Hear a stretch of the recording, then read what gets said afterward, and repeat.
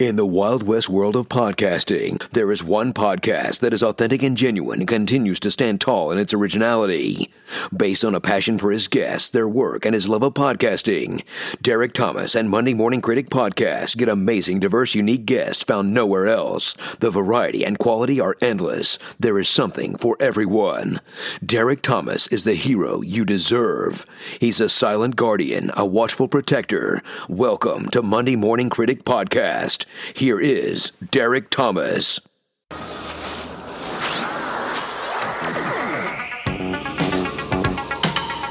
Knight Rider, a shadowy flight into the dangerous world of a man who does not exist.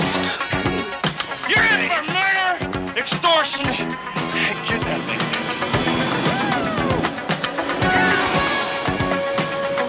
Michael Knight, a young loner on a crusade to champion the cause of the innocent, the helpless, the powerless, in a world of criminals who operate above the law. I'm not a cop. I'm your friend. I'm on your side.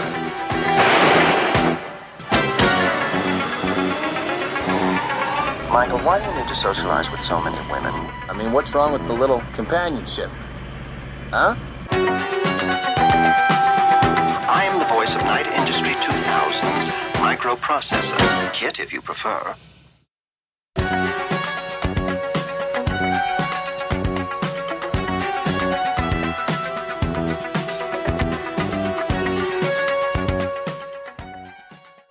I'm Bonnie Bartlett. And I'm Bill Daniels. And you're listening to Monday Morning Critic. So I wanted to say thank you both for coming on the show today, and I really wanted to have you on. I want to say about a year ago, I had Ed Begley on the show, and he had nothing but wonderful things to say about each of you. Oh, yeah. Well, Eddie is just a great guy. He's just a perfect person. He's a good man. I want to say, though, he had just either had dinner at your house or come from, if my memory serves me correctly, which often it does not, he had just had dinner with you guys or had spent time with you. Maybe I hope I have the right person. Yes, Ed. Yes, definitely. Yeah. We see Ed. He has got a wonderful house. So I have to tell you, I can't decide if it's more impressive the fact that you guys have had a long-lasting marriage or how your acting careers have lasted as long as they did, because I feel like both, when we look at society today, are very difficult to achieve. Yeah, it is. And we started a long time ago, and we've been through a lot, and we like to be together. Yeah, and the effect that nobody else we want to be with. The effect that your work has had is pretty amazing. So I'm going to be bouncing back and forth a little bit here. One of the things I wanted to say is, so I do podcast on the side, but my main source of occupation is I've been a history teacher for almost 30 years. And wow. Yeah, I wanted to tell you, thank you to both of you for the dignity you guys brought in Boy Meets World, and especially Bill's final scene with I Love You All. I just feel like it hit me many years ago, and it still hits me today. And for those in education and for those who have been teaching, thank you for always being an advocate for teachers and education, and your beautiful comments that you have said over the years. Oh, you're quite welcome. I think he's enjoyed it very much. So I know William's retired, Bonnie, but I feel like you're still acting, right? You were recently in Better Call Saul? Yes, I was. If somebody calls, I'll go. I won't fuss around and audition, but if somebody wanted me, I would go and do a job. I could still see what's hard for an older person is the sets, all the equipment and all the sets and bouncing up in the wagons. You know, you got to get up on those wagons, and that's the hard part. Yeah, not the acting.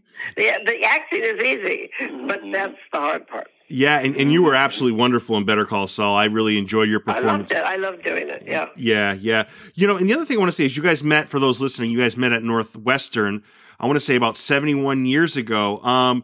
But you guys have been together longer than that, right? No, well, we met at Northwestern when I was 18. Okay. And I am now 93, so you figure it out. I can't add it up. You know. But I was 18 when I met Bill, and now I'm 93. So we've been together a long time.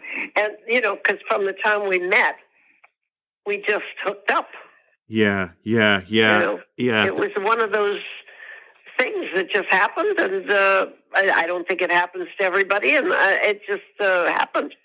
Yeah, and it's amazing that, in 86, I think you were the only two people most recently that were actually married in real life that actually won Emmys at the same awards, which is pretty impressive, I would say, Bonnie. Well, I think that's the only time for a series that two people, married people, both won Emmys for the same show on the same night. Now, that's for series. Yeah, that's never happened before. Pretty impressive. Is it difficult to be in a field, Bonnie, where your personal lives are made public? I don't mind it as much as Bill does. Bill doesn't like it at all. They came in. He does well. I mean, they came in and did Entertainment Tonight Friday, and it's going to be on Entertainment. I think it's on October 14th or something. Anyway, he's fine once he gets started. But when they came in, because they take over your whole living room, and he said, "This is my chair. I'm not moving." And they said, "Well, of course he did." And they set it all up, and it was fine. But he doesn't like to get too personal. Yeah, and that's a good thing, because there should be boundaries as to what people know and what they don't know, right? I don't know. I think if there's a reason. I've just written a book. It's going to be published in January called Middle of the Rainbow. And there's a lot in there that is revealing about our lives, and but it's for a purpose. In other words, if you have a purpose for revealing something, if you have a purpose, you're not just gossiping, you're not just putting it out there, you're not just saying, "Oh, look what happened." You're saying it for a reason, and it goes somewhere. It means something. Yeah, and you decide what gets out there, Bonnie, right? Somebody else isn't being, like a paparazzi where they kind of just steal private things and private pictures and moments. In a book like that, you decide what gets out there, which is also a really good thing. Yeah. Yeah. Right. Yeah. Right. So how difficult is it to write a book in a sense that you do have to decide what you want to? In the sense that I'm not a writer. Well, much of it had been written years ago. Years ago, when I lost a baby, I wrote a whole kind of play about it, and I took that play and put it into a different format for the book, and that was quite a long time ago.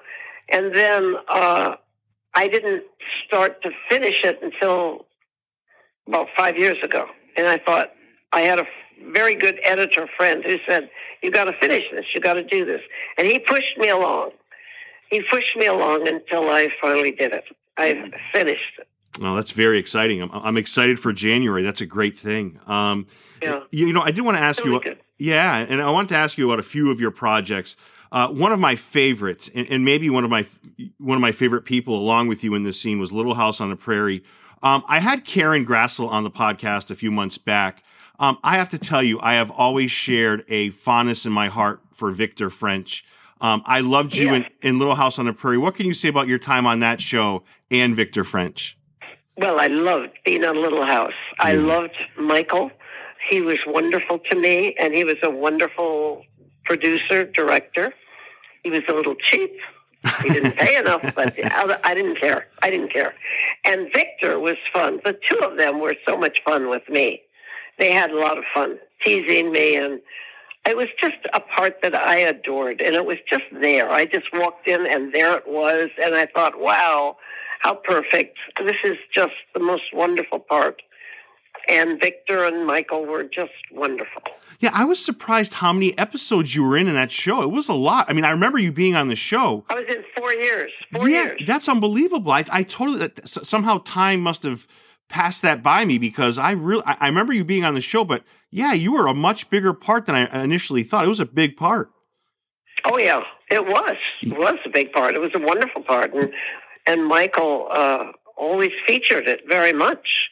He loved the part. He loved the relationship between Victor and me. Yeah, and I would be remiss if I didn't mention another icon that married you and Victor French on the show, and that is Dabbs Greer. Yes. Oh, dear. What a dear man. Old Hollywood. Yeah, and it's funny because I was looking at some of your parts, and the other part that is very much unlike this part was the part you had in Golden Girls. That was kind of an iconic episode. What was your take on that cast in that episode? Because, that was an episode. I was surprised about that.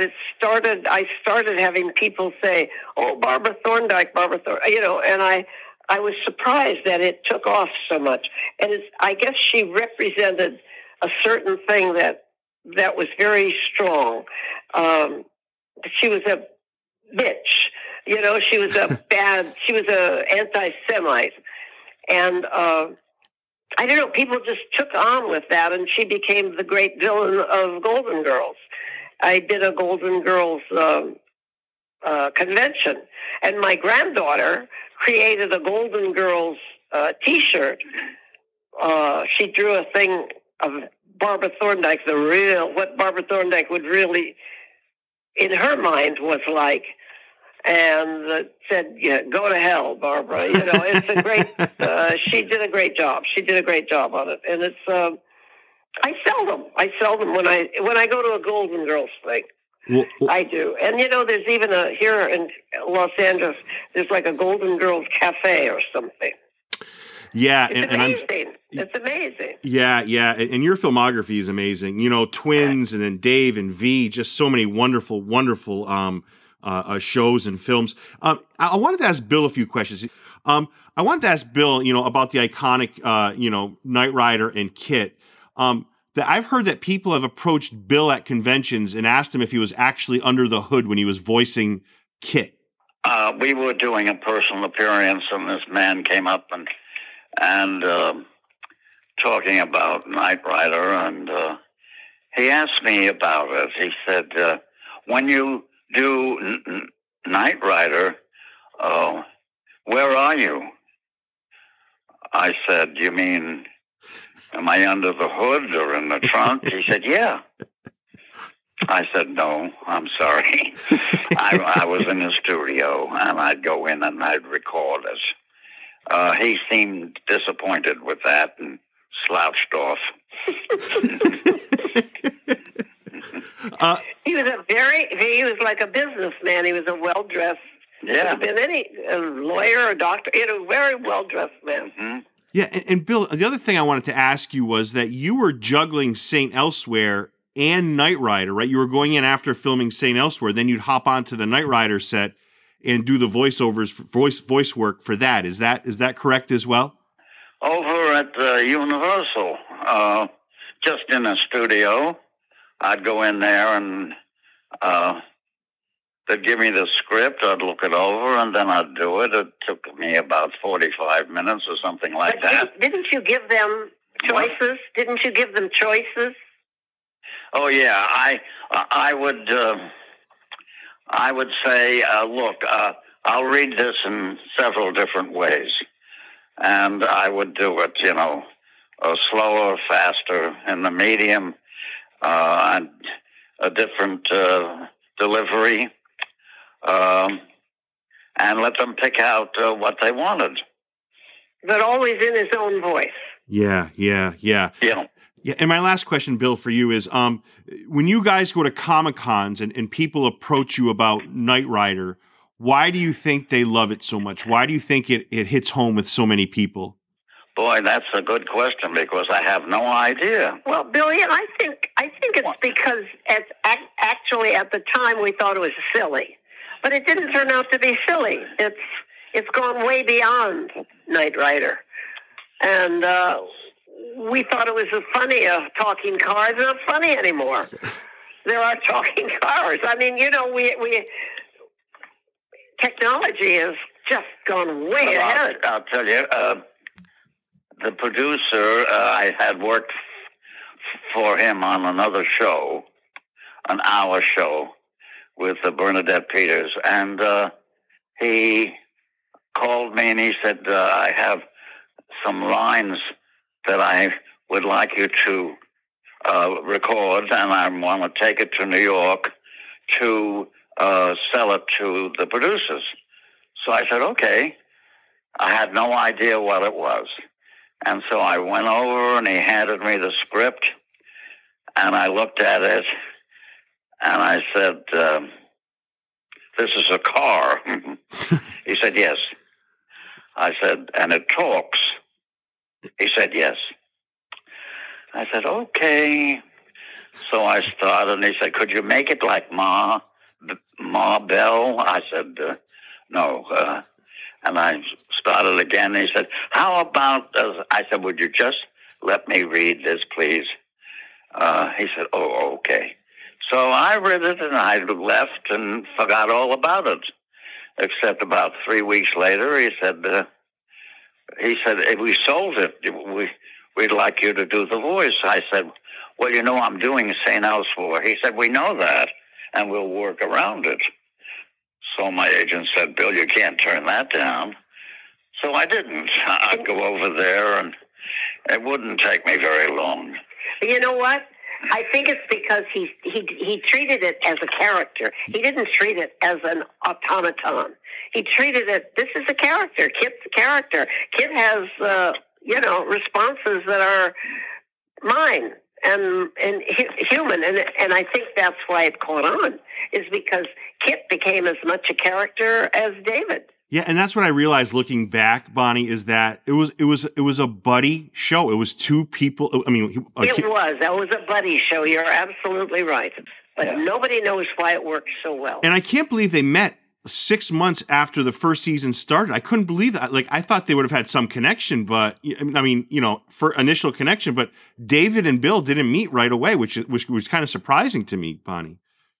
They met at the Christmas party. And you know something else that show got right, Bonnie? It's amazing, is they predicted the future, right? Cars that can drive themselves. That's what I mean. It predicted the future. Unbelievable. That is unbelievable. So thank you for all this time. I have one last question. I'm so excited to meet you guys at Rhode Island Comic-Con, November 4th to the 6th. It's at the Rhode Island Convention Center. So I have to know, Bonnie, why do you and Bill love I mean, your marriage is so impressive, the amount of years it's gone. Your acting careers are so impressive. The fact that you're doing Comic-Cons is just so awesome, and it gives a new generation of kids, adults, a chance to really connect with people that they admire, they love. And tell me why you love Comic-Con so much, Bonnie. I think it keeps us going. I mean, what are you going to do? Sit at home and watch television? Or, that it makes us, we get out and even with the COVID and everything, it was a chance to get out and meet people and see people. And they're wonderful. I'm from the Midwest, and I know a lot of different kinds of people than Bill does. He's from Brooklyn. And you go out to a place like Kentucky where he would never go, and the people are great, and he enjoys it, and the people are wonderful, and he sees that people, the American people, generally speaking, by large, are good people. They're good folk, and that's good for Bill because he's a very, very Brooklyn, New York liberal, and it's good for him to see all that and have them love him. It's very good for him. It keeps us going. It's the ultimate, Bonnie. It's the ultimate win-win situation. You guys get out, the fans get out. It's just like a perfect match. That's right. That's right. My last question is, do you think stories and scripts have improved over time, or do you think they've always been the same? How has storytelling evolved in television and movies, in your opinion, Bonnie? Now you're asking a deep, deep question because I think it depends. We are... What do you call us? Septuagenarian? I don't know even what you call us in the 90s. So naturally, our responses are going to be different because the world has changed so much and the culture has changed so much. We can hardly talk to our grandchildren because we say the wrong thing all the time. We're always saying the wrong thing. And I say, what did I say? And they say, Grandma. Oh, And so I think that that's what it is. I can't say better or worse. Yeah. I mean, to me, a lot of it is worse. But that's not me. That's not for me to judge. Right. No. I mean, hey, it's to each in their own perception. That's exactly why people love TV or don't like TV, or it's to anyone's opinion. But what you're saying makes total sense, Bonnie. Well, it certainly has changed. I mean, for instance, comedy has certainly changed. Like you mentioned Better Call Saul. Those shows like that are so different than the out-and-out sitcoms, which were wonderful. Yeah. It's just different. Yeah. It's a different way to do comedy. And one thing that's changed tremendously. So now we're looking at more volume versus quality, in my opinion. But even something like St. Elsewhere, where the opening theme song was just so legendary and iconic, like that is lost nowadays. There's no wonderful opening theme song. Maybe like Game of Thrones or a couple other shows, but like shows in the 80s, the 90s, the 70s, the 60s, they always opened up with this catchy, wonderful song. Many of times, these songs ended up in the top, 5 or 10. All in the Family. How about All in the Family with Gene? Yes, all of those wonderful shows, like Hill Street Blues, on it. Like it's just, I feel like that's a lot. I feel like that's a lost art, Bonnie. Right. It is. I want to thank you both so much for your time, Bonnie. Is there anything else you wanted to get out there? Your book comes out in January, and could you say the title one more time? Middle of the Rainbow.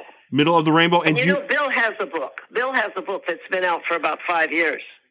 Do you want to mention that by name as well? I know it's got a bunch of his work. The original title was I Thought I Said No, but we didn't use that title. Instead, we used There I Go Again. So Bill's book is called There I Go Again, and it's been out for about 4 or 5 years. Okay. It's good. His book is really good, fun reading. Yeah, and are both those books available on Amazon and wherever books are found? Yeah, and we bring them to the cons. Oh, nice. When we have them, if we have them, we bring them to the cons. Bonnie, I will come over and introduce myself and say hello to you both when I see you in Rhode Island. Thank you so much for all this time. I have been a fan, and I am so grateful for your time, and thank you for all the wonderful work the two of you have really displayed over the years. You're welcome. Thank you. Thank you. Have a great day. Thank you for listening to Derek Thomas and Monday Morning Critic Podcast. If you enjoyed this episode, you can also connect with Monday Morning Critic on Instagram and Facebook, MDM Critic on Twitter, subscribe on Apple Podcasts or wherever podcasts are found. All episodes available, www.mmcpodcast.com.